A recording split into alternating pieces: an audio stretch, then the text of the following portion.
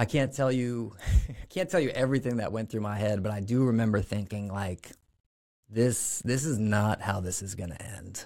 Like, this is not going to end like this. This is going to end different. And I don't know why, man. I was just like, if I can just move, if I can move anything, I'm gonna get out of this water.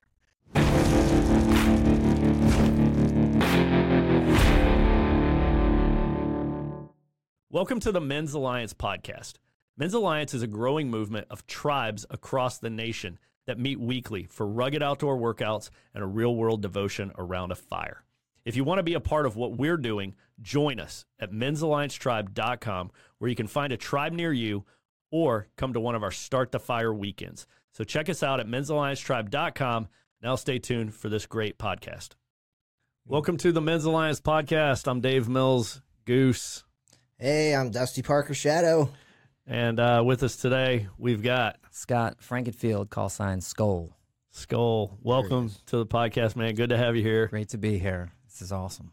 So we were just saying one of the really neat things about this podcast today that's a little different is I do not know Skull's story.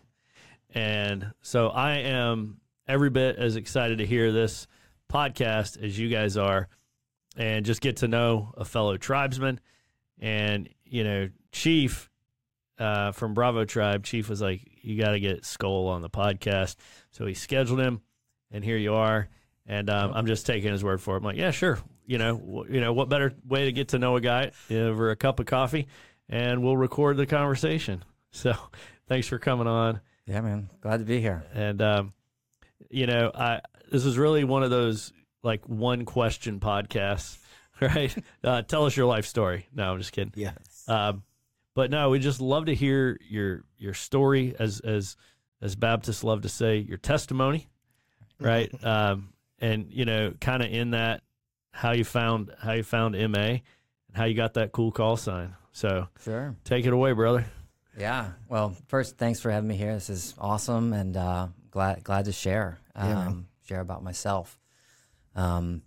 So growing up, you know, for me, I grew up in a Christian home, went to a Christian school. I grew up in the church, and along with that, you know, I heard the gospel at an early age, and that was just part of everyday life in school, in church, and attending every week. And I remember, you know, I'm a middle child, right? So as a middle child, you want to make everybody happy. You want to be your people pleaser, and that for sure was me. And I think my faith started to develop with this false belief that I just had to be good.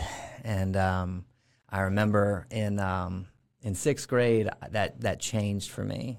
We watched, you guys remember it, the Left Behind movie. Oh yeah. Left Behind movie, and there was a scene where a pastor is in his empty church. Yeah. And he is alone with a couple of, he's by himself, and he says something to the extent of, you know, I taught it every week, but I never really believed it. Mm-hmm. And, I remember that. That's a powerful scene. I know that scene. Yeah. And for me, that really just struck a chord of kind of why am I trying to be good? You know, is it just because I think I'm good enough, or do I believe, you know, that I'm sinful, right? Am I acting out of that belief? And so I made that decision to follow Christ, to accept Christ as my Savior as a sixth grader. You know, I think I fully understood that at that age. And then I got connected with a group, Young Life. I don't know if you all are familiar with Young Life. Yep. But I was in Young Life in high school. And, you know, it's an evangelical organization going after kids who otherwise wouldn't hear the gospel. And I just thought, man, this is so important. You know, this is important for me to be a part of something that is an organization that's reaching lost kids. And that was something that I was involved in all throughout high school and into college. I went to JMU, go Dukes, undefeated. We'll see if we get a bowl game. And led Young Life there. And I remember in my time there just what a powerful effect that organization had on me. You know, I was part of Wildlife, which is middle school, so it's wild. And I remember at first my freshman year, I'd been in the organization. I wasn't entirely sure if I wanted to continue with it because, you know, you're figuring out who you are. You're stepping out of your parents' house. You're stepping into your dorm and figuring out what's important to you. And I just remember, you know, gaming with one of my buddies, and he went off to class, and I was gaming afterwards. And I just remember the Holy Spirit saying, like, as I was playing this game, like, hey, look, none of this matters. Like, this game doesn't matter in eternity at all. Like, what are you doing? And for me, I was like, that's the Holy Spirit convicting you in that moment. So, you know, I kind of jumped into that ministry all throughout college. And by the time I reached my my senior year, I was going to be leading this team of wildlife leaders. It was 5 of us. We had just started at a new school my second year at JMU, and God was doing cool stuff, man. We were having club meetings, having kids come to know the Lord. Kids were coming to, you know, the summer camps that they have, and it was really great. And you know, I just was excited to be part of that, you know, because middle school is a hard time, right? School is a hard time for kids, and so to help kids guide kids through that was just super cool and just so impactful, right? And I think that was what I always wanted, was to be impactful, to make an impact on people. And yeah, so the summer before my my senior year, we had just finished a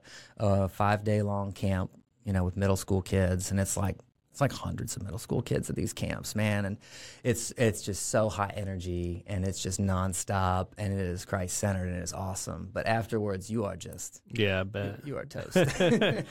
So one of my leaders, she said, hey, look, you know, we normally go to the beach at this week in August, and we'd love the wildlife team to come up and be at the beach. And what a better place to just relax and then download, you know, who had good conversations with which kids, you know, during the week. And that was such a blessing and so awesome to have that. And yeah, so we drove up there the day after camp. You know, that first day we just had a day on the beach, and you know, just exactly what you'd want it to be after a long week like that. And yeah, we were about to pack up. It's like 5:15, you know, hey, let's go dust the sand off. Let's go get something to eat or whatever. And I was like, all right, I'm going to jump in one last time. And so, you know, make it quick. We got to get moving. So I run as fast as I can. You know, the waves are coming at me, and, you know, I dive through a wave like you do so you don't get clobbered. And my head hit a sandbar. My head hit the bottom of the ocean, basically, and there was nothing that slowed me down in that process. I just hit, and I went limp like a rag doll. And yeah, I mean, after kind of being flipped around in the surf, you know, I was conscious. I opened my eyes up, and I saw, you know when Tua got his concussion last season, and his hands were postured, right? You know, and I looked down, and my hands are doing that, and I'm like, what is going on? And you know, I couldn't move. You know, I just felt this just wild electrical like reverberation in my body, and it was so strong that I just couldn't do anything to get out of it. And you know, I was just there in the water, face down, looking at my hands and looking at my feet, just like, what is happening? And I can't tell you everything that went through my head, but I do remember thinking, like, this is not how this is going to end. Like, this is not going to end like this. This is going to end different. And I don't know why, man. I was just like, if I can just move, if I can move anything, I'm gonna get out of this water. And you know, what was wild for me is when I hit, you know, it felt like I didn't hit any water. And then when I came to, I was in about, you know, 3 feet of water, whatever. And yeah, as I'm thinking it's not going to end like this, as I'm thinking, I just need to move just a little bit, and I can get out of this water. I just start trying to move my feet, and I'm looking right at them. I'm staring at him like, you better move, guys. Like, we gotta get this thing going. And eventually I could move all my toes. And I was like, this is good. This is a good thing. And You're holding your breath the whole time? holding my breath. Yeah. Opening your eyes in the... Yeah. And my hands are still like up here. I can't, I'm trying to move my fingers, but my fingers are not going to move at all. My toes, I'm like, this is good. And so I'm wiggling my toes and I'm like, all right, if I can just get my ankles chopping just a little bit, I'm going to start getting out of this water. And after about 10 or 15 seconds of wiggling my toes, I'm like, oh, this is so awesome. I can move my ankles now. Like, I'm going to start getting out of this water. And so I start kind of just trying to walk backwards out of the water. And I don't know how long it was, man. It probably seemed like forever. It was wild. It was a while. It was, maybe over a minute. And I started to be able to bend my knees again. And I was like, game on. I'm out of this water. So, I start walking backwards and just, trying to do the best I can to be consistent and looking at my feet and looking at my body. And in those moments, people think like, you must have been like super panicked. And I don't, it's wild. I don't remember feeling that. I remember feeling this like calm, this peace of like, everything is under control. And was anybody watching you during this whole time? I mean, not when I was in the water. I got out of the water, or I got washed up on the shore. This was in Fenwick Island, Delaware. Got washed up on the shore, and I just started calling for help. I got that gasp of breath, and I was like, help, somebody help me. And my team came over. My team of young life leaders. And, when someone tells you, washes up in the surf, tells you they can't move, like that's bonkers stuff. Mm-hmm. So I remember looking at them. I was like, I can't move my arms, guys. Like I can't move my arms. Like I can move my legs. I was real glad about that, but I was like, I can't move my arms. Were you standing or sitting there? I was laying. I got washed up on the shore. Okay. I was laying down. I couldn't move at all, man. Or I couldn't sit up, right? Yeah. And so I was just laying there, and my hands were still kind of postured, and I couldn't really get out of that. And I was like, I can't move, guys. And I just remember, I had to say to one of my teammates, I was like, what do I have to say to convince you that I am not joking, mm-hmm. that this is real, that I can't move right now? Like, this is just, because, who would think that would happen? Yeah. Right. And, at that point, I kind of saw the fear in all their eyes. And Shadow, you said, was anyone there? Well, I mean, God was there in a big way. There was so they pulled me out of the water. My teammates did. They pulled me out of the sand. And there was a doctor and a nurse who were a husband and wife. And they were walking by as this happened. They saw me get pulled out. They said, we saw you get washed up.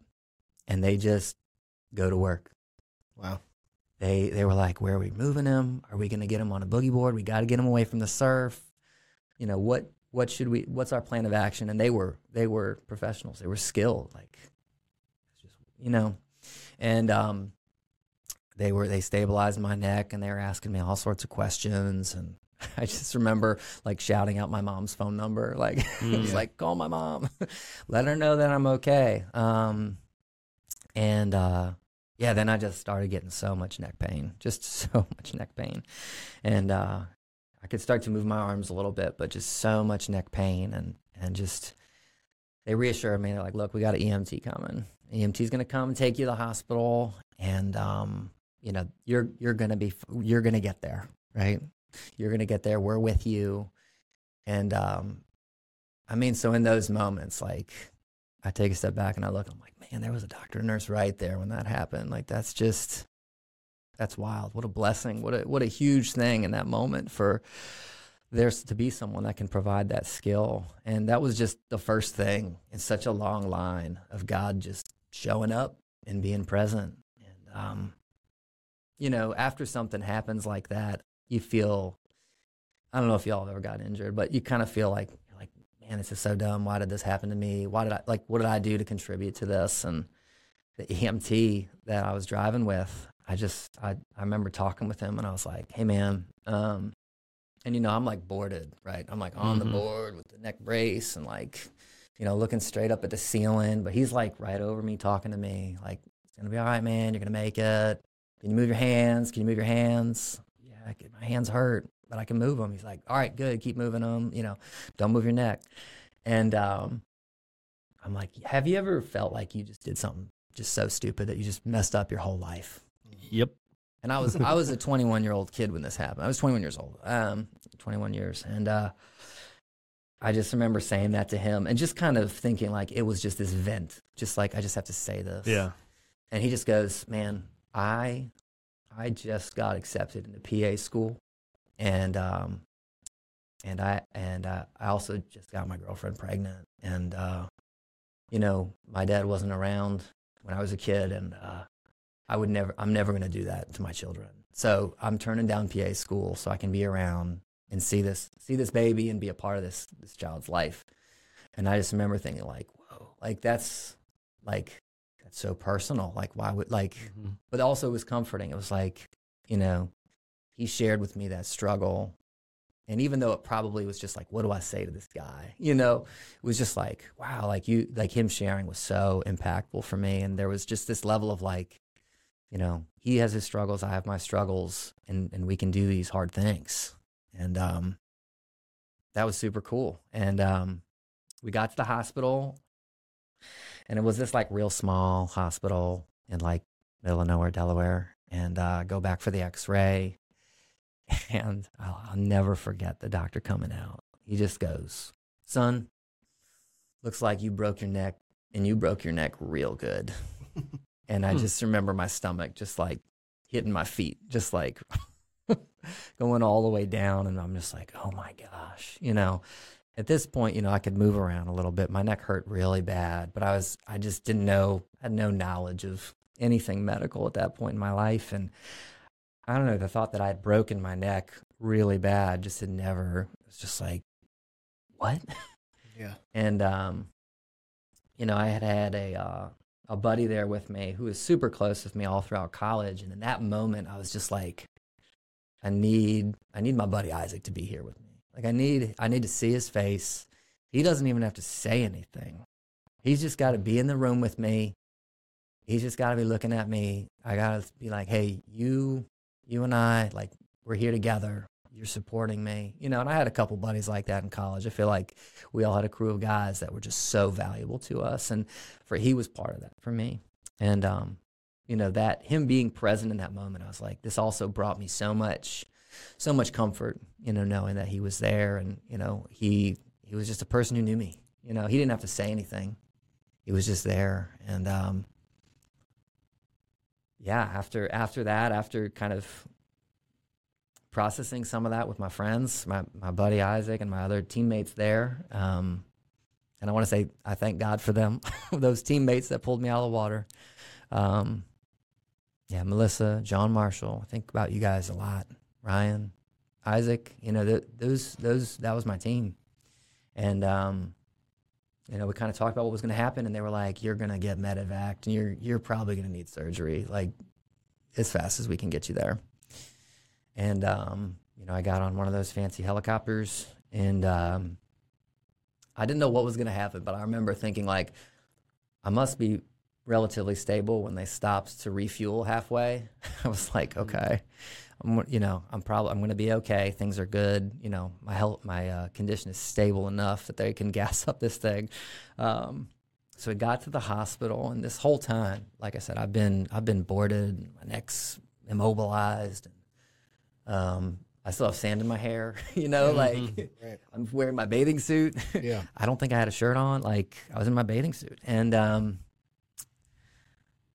we got to the hospital, and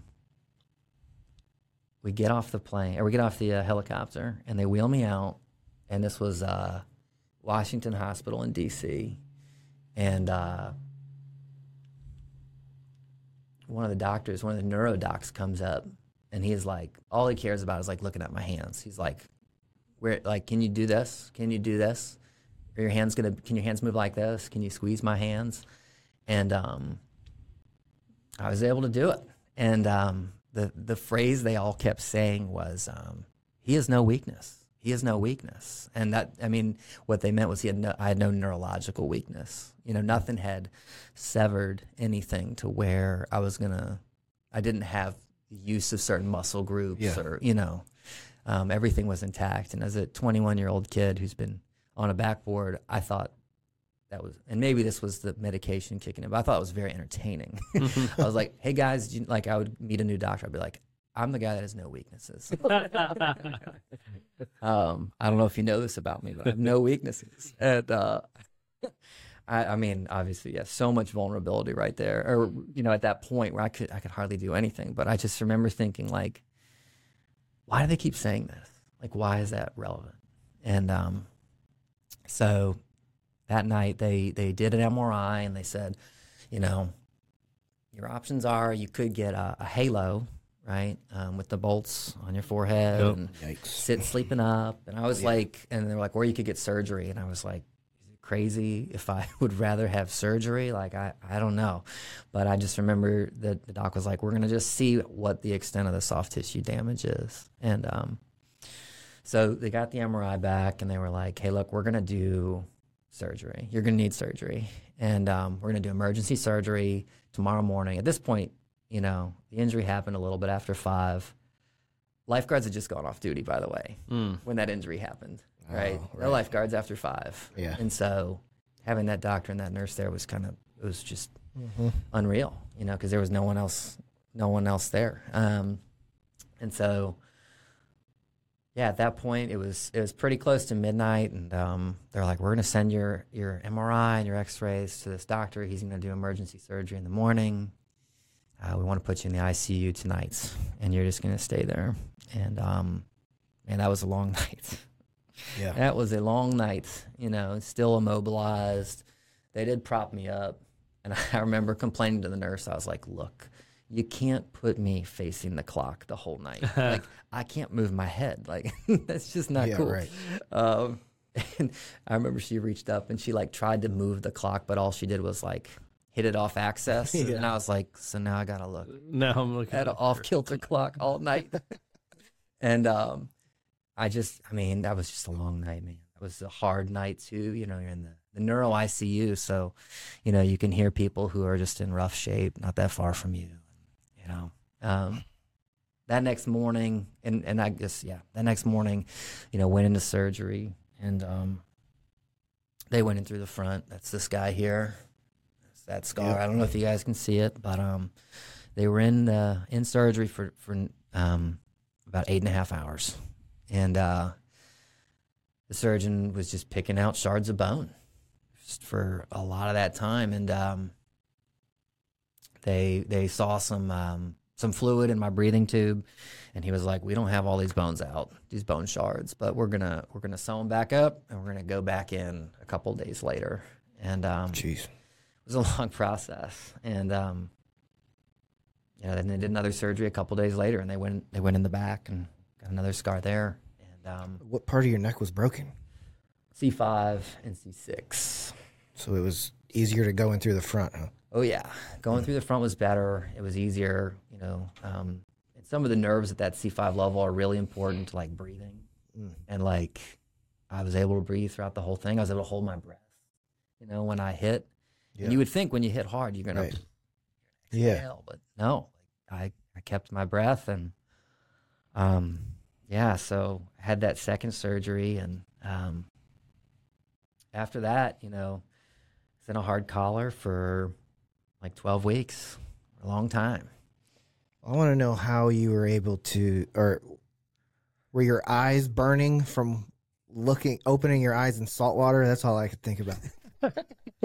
Oh my gosh. Dude, I wasn't thinking about that. I don't even know. All I remember was, like, it was kind of like, you know, when a Jedi's trying to use the Force for the first time. You're, like, looking at it. You're like, please move, please move, please move. Okay. Like, I'm using all my power here to try to get this thing to move. And, I mean, that was just, in that moment, that was just, like, obviously such a blessing to be able to start moving again.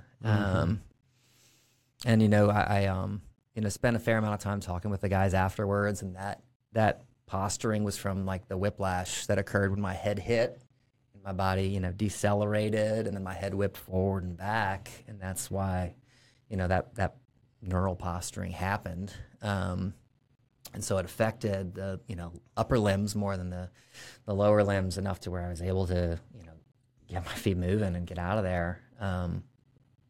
So do you have any concept of how long you were actually, like, from the point of impact, like how long you were in the ocean before you drifted to the beach? That's a great question. I mean, I felt like I was holding my breath for a long time. I would say it was probably like a minute and a half or 2 minutes till I got like washed up on the shore again.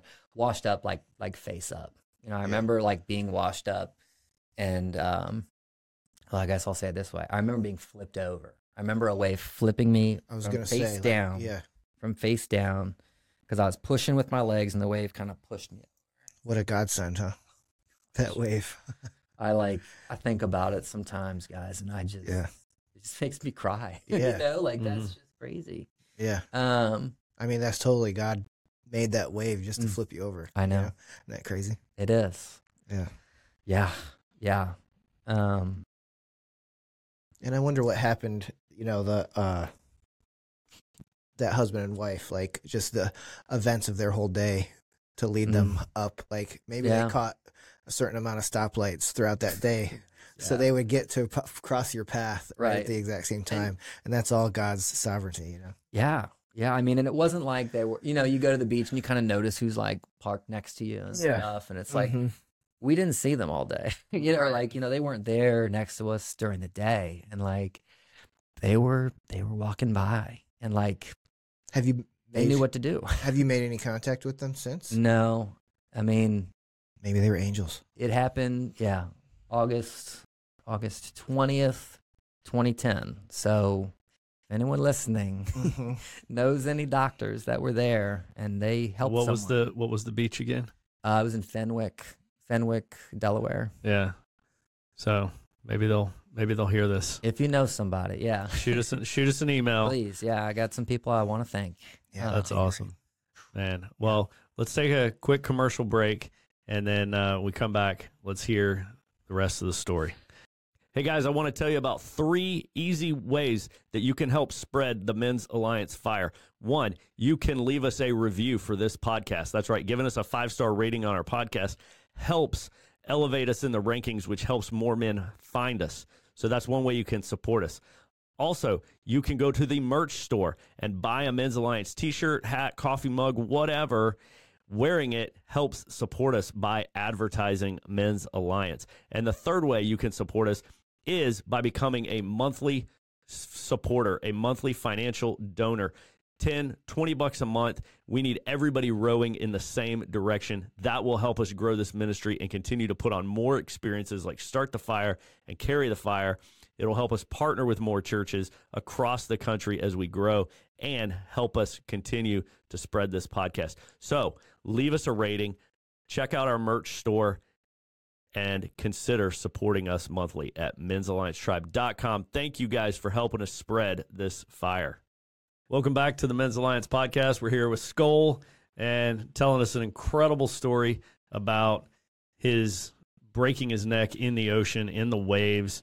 So you're in the point where you've had one surgery. They're telling you they need another surgery to get all the bone fragments out. Pick us up there. Yeah. I was in the hospital, I want to say for about a week. The first surgery was that first morning I was there, and then the next one was several days later. And I remember coming out of that surgery, they're giving you all sorts of medications, and I'm having these like wild dreams. And I had this dream that I was like fighting. I was a knight, right? And I was fighting this wizard, and this wizard cast this spell on me that my armor would weigh 10 tons or whatever.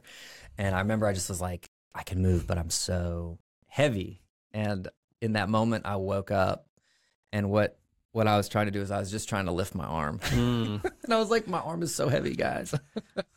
And I was so weak after that second surgery. And I forgot to say this, but leading up to that injury, I was a runner. Like I was a long distance runner, and I was training to run my first marathon, the Marine Corps marathon. So the injury happened in August. Marine Corps, I want to say, is October. Mm-hmm. So I had run, 17 and a half, like 4 days before. I was just so excited to like get up to those higher mileages, and I loved it. I loved running. I loved pushing myself. I loved doing hard stuff. Mm-hmm. And to go to a point where I was like, dude, I ran 17 and a half and just crushed it like 9 days ago or 10 days ago, to being like, oh, my trying to move an arm. My arm is so heavy. Yeah. And it was so humbling in that moment, but it also caused this question of like, I'm not Scott the runner anymore. Like, I'm not Scott the guy who's in shape anymore. Like, my physical strength is not good.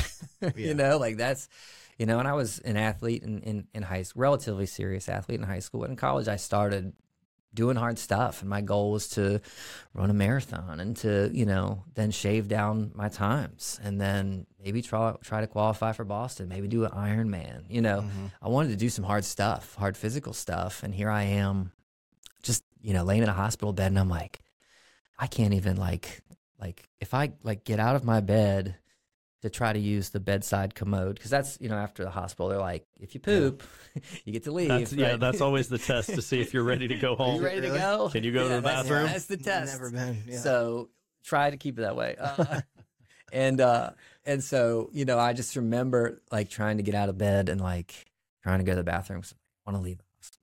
And I got up one night, probably twice, and the next day I was like, I can't get out of bed. I'm so gassed, Wow. just from trying to get out of bed. Yeah. And I was so deconditioned from the surgery. And obviously, after that first surgery, they didn't want me to get up and move a ton because they still had stuff to do. So after the second one, it was like, it's time to start moving again. And that process was brutal. It was really hard, and I guess, maybe a point I want to make there is like, a lot of the times we're not afraid to do hard stuff, but we want to choose our hard, Yeah. Wow. Ain't that true? We want to choose our hard. And when we can't choose it, that's hard. That's real hard. Yeah. It's easy to do something. And I think Dan Crenshaw's written about this. It's easy to do something hard or go through something hard that you have voluntarily put yourself into. Absolutely. And you could voluntarily pull yourself out of it, right? Like running a marathon is a great example. No matter how miserable you are while you're doing it, you put yourself there, and you could stop if you want. But it's total different ballgame when you have no control. Like you're in this against your will, and you can't get out of it. Yeah.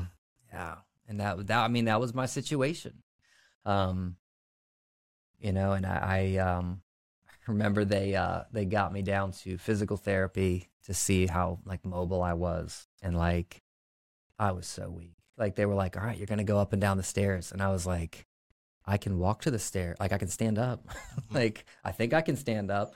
And they get me to the stairs, and I'm like, I can't even get my arms on these stupid stairs, guys. Like, what do you want me to do? And like, yeah, I just remember feeling like such like a failure at that point. I was like, I couldn't even go upstairs. Like, oh my God, I'm 21 years old.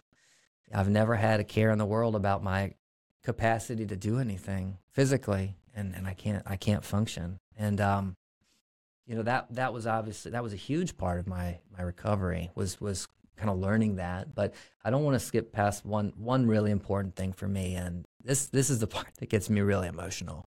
I can't express how many people prayed for me during that time, and it was thousands of people, maybe 10,000 people. I don't know. There were so many people that reached out to my family and said, we just want you to know every church in our area is praying for your son. We just want you to know everyone at this Young Life camp, all the staff, all the volunteers stopped and prayed for you when we found out about this. And this wasn't just like one church or one camp. It was just like everybody said that. And that prayer was just so powerful. I can't overlook that, what that was, and the power in that. And obviously what that meant to me, was just huge to know that I was being prayed for in this time where I was like, I don't know how this is going to shake out. I don't know who I'm going to be on the other side of this, but knowing that, God was with me and people were praying for God to just his presence to be felt by myself and my family. And, that's how started that rehab process, that rehab process of, going to PT a couple times a week, living in my parents' house my senior year. And, I only stayed there for, I only stayed there for 3 weeks. I sat my parents down. I was like, I'm going back to college and I need to graduate on time because I need to do something. Were you walking at that point? Yeah. So I would say after I got discharged from the hospital, I was able to walk. I was able to go up and down stairs. Man, I just get gassed so fast. Yeah. One of the most fun ways someone blessed me during this time was my buddy Will, his mom. She always would have us over when we were in high school, like their house. People would always be at, and they hosted some of the Young Life events. And I would always eat all their fruit snacks. And so his mom, after I broke my neck, she went to the grocery store and she bought one of every fruit snack and gave it to me in a basket. So my afternoon schedule was I would be sitting in my chair. I can't believe this. I was sitting in my chair and I would stand up and I would walk over to the fruit snack basket. I couldn't look down because I was wearing my stupid hard collar. Right. I would just reach down and I would walk back to my chair. And that was my exercise for the afternoon. So hey, that's your reward. And every pack was a surprise. And I would hold them up and be like, no, definitely no, or yes. So it was like, and so I remember I had done it for a couple days, like 3 days or so. And, I was so tired all the time, but I remember thinking like I should walk back today, right? Like I should do a return trip. And I remember standing up and I was like, I'm not going to make it. So I thought, all right, I'm going to, I grew up playing basketball. I played, a little basketball in high school. And so I was like, I'm just going to try to throw this in the basket, from where I'm at. And that's probably like 12 feet away, nothing impressive. And, having shot a basketball for a lot of years of my life and feeling relatively skilled, I throw the fruit snack and it barely cleared my feet. And it was just this indication of like, yeah, Scott, like you physically, there's a long way ahead of you. And, but I just kept pushing and thinking, I'm going to be doing a little bit more each day and I'm going to be trying to focus on, kind of what my goals are. And, I went back to school after being home for a couple weeks. And, I had a great community of people there that supported me so much. Yeah, that's what makes a huge difference. So much. And that was kind of the only reason why my parents were like, you could go. Because I had two guys that, I lived with that cared for me so much and so well. And, yeah. What was your family going through during all this? Like, when was the first time you saw them after the accident? Oh, gosh. The first time where we could, like, have a conversation without crying was probably, like, when we were, like, talking about getting discharged from the hospital. And then it was, like, a little more logistical. But, like, there were some moments, sitting at the kitchen table, I remember with my mom and dad just being like, I don't know what's going to happen. Like, I think my health's going to improve. But, like, I'm so glad to be here. I'm so glad I'm not in a wheelchair. I can use my arms, but it's still a long road. And, I think in a lot of ways it kind of brought my family together just because it was such a miracle. And, but yeah, they let me go back to school. They're like, you can go back. And, I graduated on time.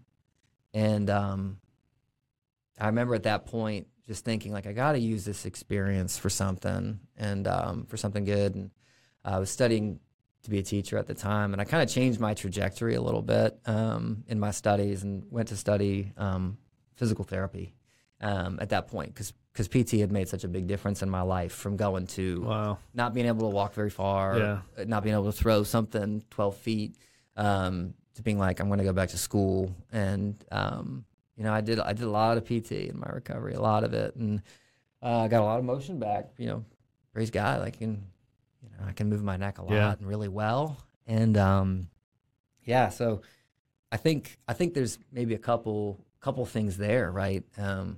Sometimes when we face obstacles, we want to just like learn everything we can to like overcome obstacles, right? I injured my neck. I'm going to do everything I can to learn how to manage this, right? I want to do everything in my power to make this happen.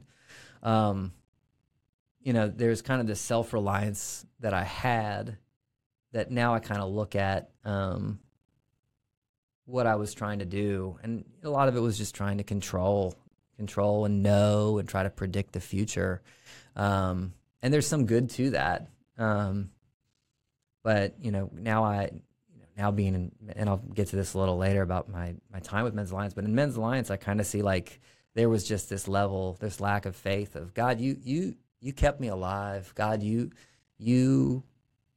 gave me the gift of being able to still walk.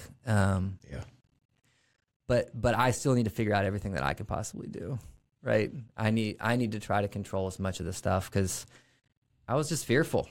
I was so afraid that something stupid would happen. I would get, turn my head too fast and I would get some nerve pain again, or my neck would lock up after sleeping on a pillow the wrong way. And so I really focused on like, I guess I would call it like self-improvement for a while. And I think PT was a part of that, wanting to know how to manage pain. And I think in that season of managing pain, in recovering, there were times where I was very isolated. In Men's Alliance, we talk about isolation being terminal. And, I stepped out of that community that I was at JMU, and I was, in grad school and a newlywed and didn't have a ton of other guys around who were believers. And that was a hard time. It was hard because I didn't have other people to talk about real stuff with. And, I think that's, Men's Alliance has helped me to do that, create these God-centered relationships where we're sharpening each other and do that in a time that is short and intentional and so life-giving. And, I'm so blessed by that. And I remember during that course, I was talking to, I forget if it was one of the doctors or a professor about it. And he was talking about running, and I was like, yeah, I was training for a marathon when I broke my neck. And he was like, you weren't training for that marathon to run it. Like you were training for that marathon to get ready for the rehab that you had to do after that happened. Yeah. And I was like, yeah, that's probably true. And so, that's why training is always a good idea. Yeah. Training is a good idea. I've heard stories about people, who've lifted weights most of their lives and, been in horrific car accidents and stuff. And it was like literally their muscles that saved them. Yeah. You build up armor around yourself that can protect you. And you think about, you thought you were training for a marathon, but you were just getting yourself to a point of better resilience, better endurance, better fitness for who knows what life's going to throw at you.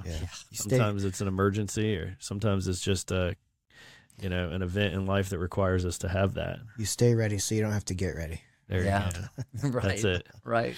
Yeah. So, do you have full range of motion and strength back now? I mean, you're at Men's Alliance. Where are you at now? Yeah. I mean, pretty close. Like, y'all probably wouldn't be able to tell, that I'd had 2 neck surgeries, had we not been talking about it, or if you just saw me on the street. So I've got pretty good motion.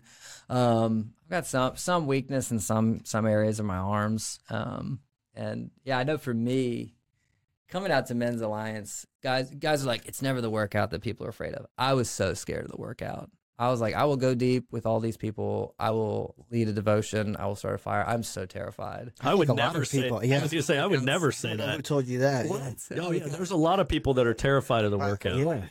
So scared. No, there's people that like won't come out because they're afraid of the workout. That's the biggest reason they say they don't want to come. It's because I got an injury, or I got my shoulder's not right. When that gets healed up, I'll come up. So that's the biggest excuse why people don't come. Dude, at All Tribe, there was a guy there wearing a soft collar. He's like, oh, just had neck surgery, and like, Tap. He came out to Bravo in a wheelchair. Yeah, I remember with that. his walker. As he was healing up, he had a walker. And I mean, yeah, for me that was just a big obstacle. And again, it was kind of stemmed in that like, my hard can't be like, I can't choose my hard. I can't be like the guy who does really hard stuff and he's in really good shape. Like I'm going to be the guy who's probably struggling to do like 10 push-ups, and that's I'm no longer a jock. Like, who am I? Like, how do I process that? And so coming out to Men's Alliance and kind of seeing other people kind of put those things aside. I remember I listened to that podcast with y'all and Iron talked about how,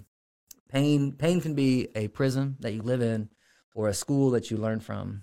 And I know for me and the pain I had experienced, that was a very true statement. And I didn't always have a good way to process that pain. What was normal with pain? How do we deal with pain as men, as Christian men? Do we just kind of chew on some Tylenol and keep going? Or, for me, I just avoided stuff. I was like, I'm just not going to work out. Yeah. I'm just not going to exercise again because I don't know where that line is of what I'm capable of anymore. And if it's a lot less than what I thought it was, that'd be so devastating, right? So, I mean, yeah, coming out to MA was really big, and seeing guys kind of push, when you knew that they were recovering from injuries or you knew that they were going through hard stuff physically. And I will also say I kind of skipped over this, but I did run a marathon after the injury. Awesome. Which was awesome. I ran the Pittsburgh Marathon, which I don't recommend anyone to make that their first marathon. There's so many hills. But yeah, I mean, that was this understanding of like, God was still empowering me to do hard things, right? Yeah. To do challenging things. And I think what changed from when I did that and I had that incredible, feat that God had that victory in my life to when I was like, I don't even know if I want to go out and do some push-ups and burpees. It was just this like feeling of, I don't know what it's going to be like. And I'd rather just kind of not know and not have to face the music and be challenged in that way. And it wasn't until I really started like hearing other men talk about those physical challenges that I was like, hey, Scott, your excuse isn't valid. Like you need to just get out there and just be real and see what you can do. How long you been with Men's Alliance now? Started, I think, February of this year. Okay. Yeah. How'd you get your call sign? Yeah. So, my call sign is Skull. I love the Vikings. I realized that in Chesterfield, Virginia, people think of chewing tobacco, and I did not think of that when I chose it or when I was voted on. But I mean, Skull it basically means cheers, right? Yeah. And like for me, having a mindset of thankfulness and positivity is just so crucial all the time. Because, dudes, I have pain that comes and goes, and I have problems with my neck, and it's hard for me to not slip into what's this going to be like when I'm 40, what's this going to be like when I'm 50. I mean, there's this fear that is just so easy to just creep in, and I think we're all kind of that way. There's this fear of the unknown and fear of are the promises that God says to us real? Like, can we believe them? And I had heard that fear and gratitude, when you're thankful for things, when you're praising God for things, when you're thankful for things, that is something that helps to just drown out that fear when you look at, who God is and who he says he is and what he says he does and what he does do in our lives. And so, Skull for me was just this admission of like, cheers, God, like you have done so many great things in my life. And I need to be reminded of that. Yeah. I need to be reminded of the good, the miracles that have happened in my life, because you did them and you'll continue to do them. And so, yeah, I think when I chose it, a lot of people were like, Skull, that's kind of weird. But for me, it was just so meaningful. Like it was just meaningful because I was there. I was with the group. I was exercising. I'm able to walk. I'm able to move. It was, yeah. Did you that's where it comes from. Do you notice any differences? Is there anything that changed about you? non-physically. I was so much nicer. Non-physically. Were you were nicer before the accident? I was just intense. I mean, you think about the mentality of a 21-year-old who's like, just want to run, just want to get faster, just want to get stronger. It's just, I think I was just very, very directed in the things that I wanted. And I don't think I was as open to hearing, to discussing. I think I was pretty hard-lined. And now I think it's definitely softened me in a lot of ways. So you're nicer now. Yes, Yeah. yes. Okay. Yeah, absolutely. Yeah, and what about things like patience? Did it like? Yeah, I have a lot more patience now. I mean, it probably took me like 2 years to like feel myself again after to feel like I'm Scott again after my injury, and that was within that community of people at JMU, and there was so many victories, man. Like there were so many victories. Like we'd go to the gym, and I'd tell my roommate, I'd be like, dude, I did a pull up today. I did a pull up, and we would just cry. We would just cry. We'd be so excited. I'd be like, dude, I walked to class today. Like, and it was just, it was slow, but I was, I realized that, the struggle was worthwhile, and God was faithful throughout the process. Were you surprised by like the level of support that you received? Like sometimes I wonder if a injury, God forbid, happened to me. Yeah. Would people come to the hospital and be Sure. like, oh, we're so glad you're okay? Or would I just be there by myself? Yeah. I mean, a lot. Yeah. I mean, I was surprised at just how many people came out and just, it blew me away. And people just saying like, we and our entire church and this church have all been praying for you. I mean, that was just mind blowing. It's just like, it was so huge. Yeah. Wow. So God used this to change you in a lot of ways. Oh man. Inside and out. Yeah. And nobody wants to go through that school. Right. It's a tough school, man. Yeah. But one of the things I love that you did is you celebrated all the small victories. Yes. I love that, right? Oh my you got to gosh, celebrate man. The one pull-up. Mm-hmm. You got to throw a party when you walk to class, right? Like everything you did is a milestone, and a lot of people fail to recognize that. Yeah. I remember I called my mom. I was like, Mom, I shot a 3-point shot and I made it. Yeah. Remember when I couldn't throw that fruit snack but one foot? Like, I just threw a basketball through the hoop. Like, and we cried. Like, it was just, you got to celebrate those. You got to see that. You have to recognize that. Because so many times I think it's easy to look in our situation and be like, I'm just not. And this happened to me so much. Like, I'm not where I want to be. I'm not where I want to be. And then all it took was just looking back and being like, well, remember when, remember when this was the reality? When remember when you got back to school and you just had to sit in a rocking chair for the first couple months, and it was like, all right, well, I'm not there anymore. Like, I'm so much further than that now. And it changed your career. Yeah. You literally changed trajectories of careers. I would say, the same heart is there, right? Like I still love impacting people and providing people just good information, good structure for when they're in a challenging place. I would say there's a lot of similarities there.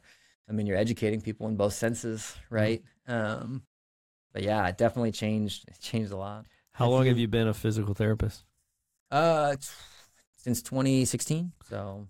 Have you helped anybody with a similar broken neck injury? Dude, it's hard. I wanted to work on the spinal cord unit, and I couldn't do it. There were so many guys like me that couldn't walk. Yeah, it was so hard to see.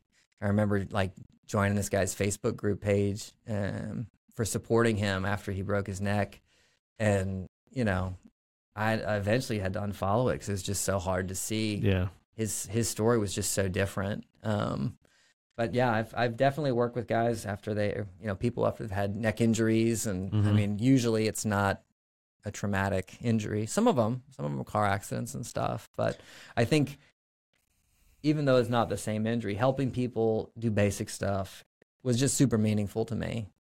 Because I remember being like, hey, Dad, I need you to wash my hair because I can't put my hands over my head. I can't do that. So I need to get the rest of the sand out of my hair.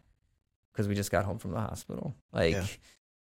like I'll remember that. I'll never forget that, you know? And so I think a lot of people, you know, those just that ability to take care of themselves, you know, helping them do that. I'm like, I remember what that meant to me, and to be able to help them. It's great. Wow. Have you ever? I know we've all probably cheated death a couple times, and Yeah. when that happens, you find yourself asking why. Like, why did God Yeah. spare me? You know, Yeah. like, have you? It's like, why am I here? He obviously has a bigger purpose Yeah. for me that he didn't take Yeah. me home. Have you ever tried to figure out what that was? I mean, I've had a lot of people say, you know, were you depressed afterwards? You know, Yeah. you couldn't do the things that you wanted to do. And I think for me, you know, God has me, you know, I'm able to walk, I'm able to function. Yeah. I'm living for a reason. You know, that reason is to glorify the Lord and to love Exactly. those around me, and Yeah. you know, and to keep looking for those opportunities, right? Right. To do that with people around me, and yeah, definitely. And That's great. I think for me, Men's Alliance has just provided me a place to have those real conversations with people, to love on people, to be that community for people. Like how great would it be when you know someone is going through a trial like that they have that community. Like Men's Alliance, and you know that framework can be provided, you know, through your tribe, and you know that how amazing is that, you know? And that's not anything new, you know. Like right after I broke my neck, I was like, I need my buddy. Yeah, you know, I that's need a him here. big part of your story was what an incredible support group you had. Yeah. And I think it's important for people to realize that you had already built that. Yeah. Right? That's something you build before the tragedy, before Right. the storms of life. And, you know, a lot of people find themselves in the middle of a storm, and then they realize for the first time they don't have that. Yeah. And then they, you know, try to create it real quick or just can't get it or whatever. And that's why it's important to have a support group, a tribe, a band of brothers. You got to build it when things are good, Yeah. when things are fine. And that's a great part of your story. Last question for you Sure. is if you could go back to that moment, you're being pulled up onto the beach on the sand. If you could see yourself in that moment, what would you tell yourself now that you've come this far? You've journeyed all the way. Yeah. You're better. You're a physical therapist. What message would you give to, what were you, 21? Yeah. To that 21-year-old you? Oh my gosh. I mean, for me, I would say, you know, God is going to be victorious in your life. God is going to be victorious, and God is protecting you now, and God will continue to protect you. That's good. It's awesome. I think that's the message for everybody listening to this too. Yeah. Absolutely. It's an absolute truth. Thank you, Skull. Hey, Yeah, glad to man. be here, guys. Thank you so much. I think we got something for you, don't we? Absolutely. Yeah. Hope you like coffee. Yeah. Yeah, indeed I do. Got you some Tribe coffee Oh, here. thank you. Thanks for taking the time to be with us there. And he has no weakness. I Oh, know. You yeah. know, no weakness. Yeah. I That's love awesome. it, man. Thank you for sharing your story. I know it's not easy. Asking somebody to share their story is a big deal. It's not something to take lightly, and I appreciate you sharing that, not just with us, but with all the tribesmen Yeah. Yeah. around the country listening. You know, and I think your words that you would say to yourself are exactly the same words we all need to hear. Right? He's with us. Yeah. He's with us. He's going to get us through whatever God is we're for in. you. Yeah. That's Yeah. right. All right. Thanks, buddy. Thanks, guys. Thanks, man. See you later. Guys, thanks for listening to another episode of Men's Alliance Podcast with Skull. Powerful story. Take that message, take his words to heart. Whatever you're going through, God's with you. He'll get you through it. Life is always better in a tribe, right? So, guys, get out of isolation. Get out of your comfort zones. Be real about your struggles. Build that band of brothers that you need now before the trial hits. So, guys, thank you for listening, and thank you for supporting us. Check out our website, men'salliancetribe.com, to support us. We'll see you around the fire. Thanks for listening to the Men's Alliance podcast. We hope to see you in one of our tribes or at one of our unforgettable weekend experiences. So join us at men'salliancetribe.com.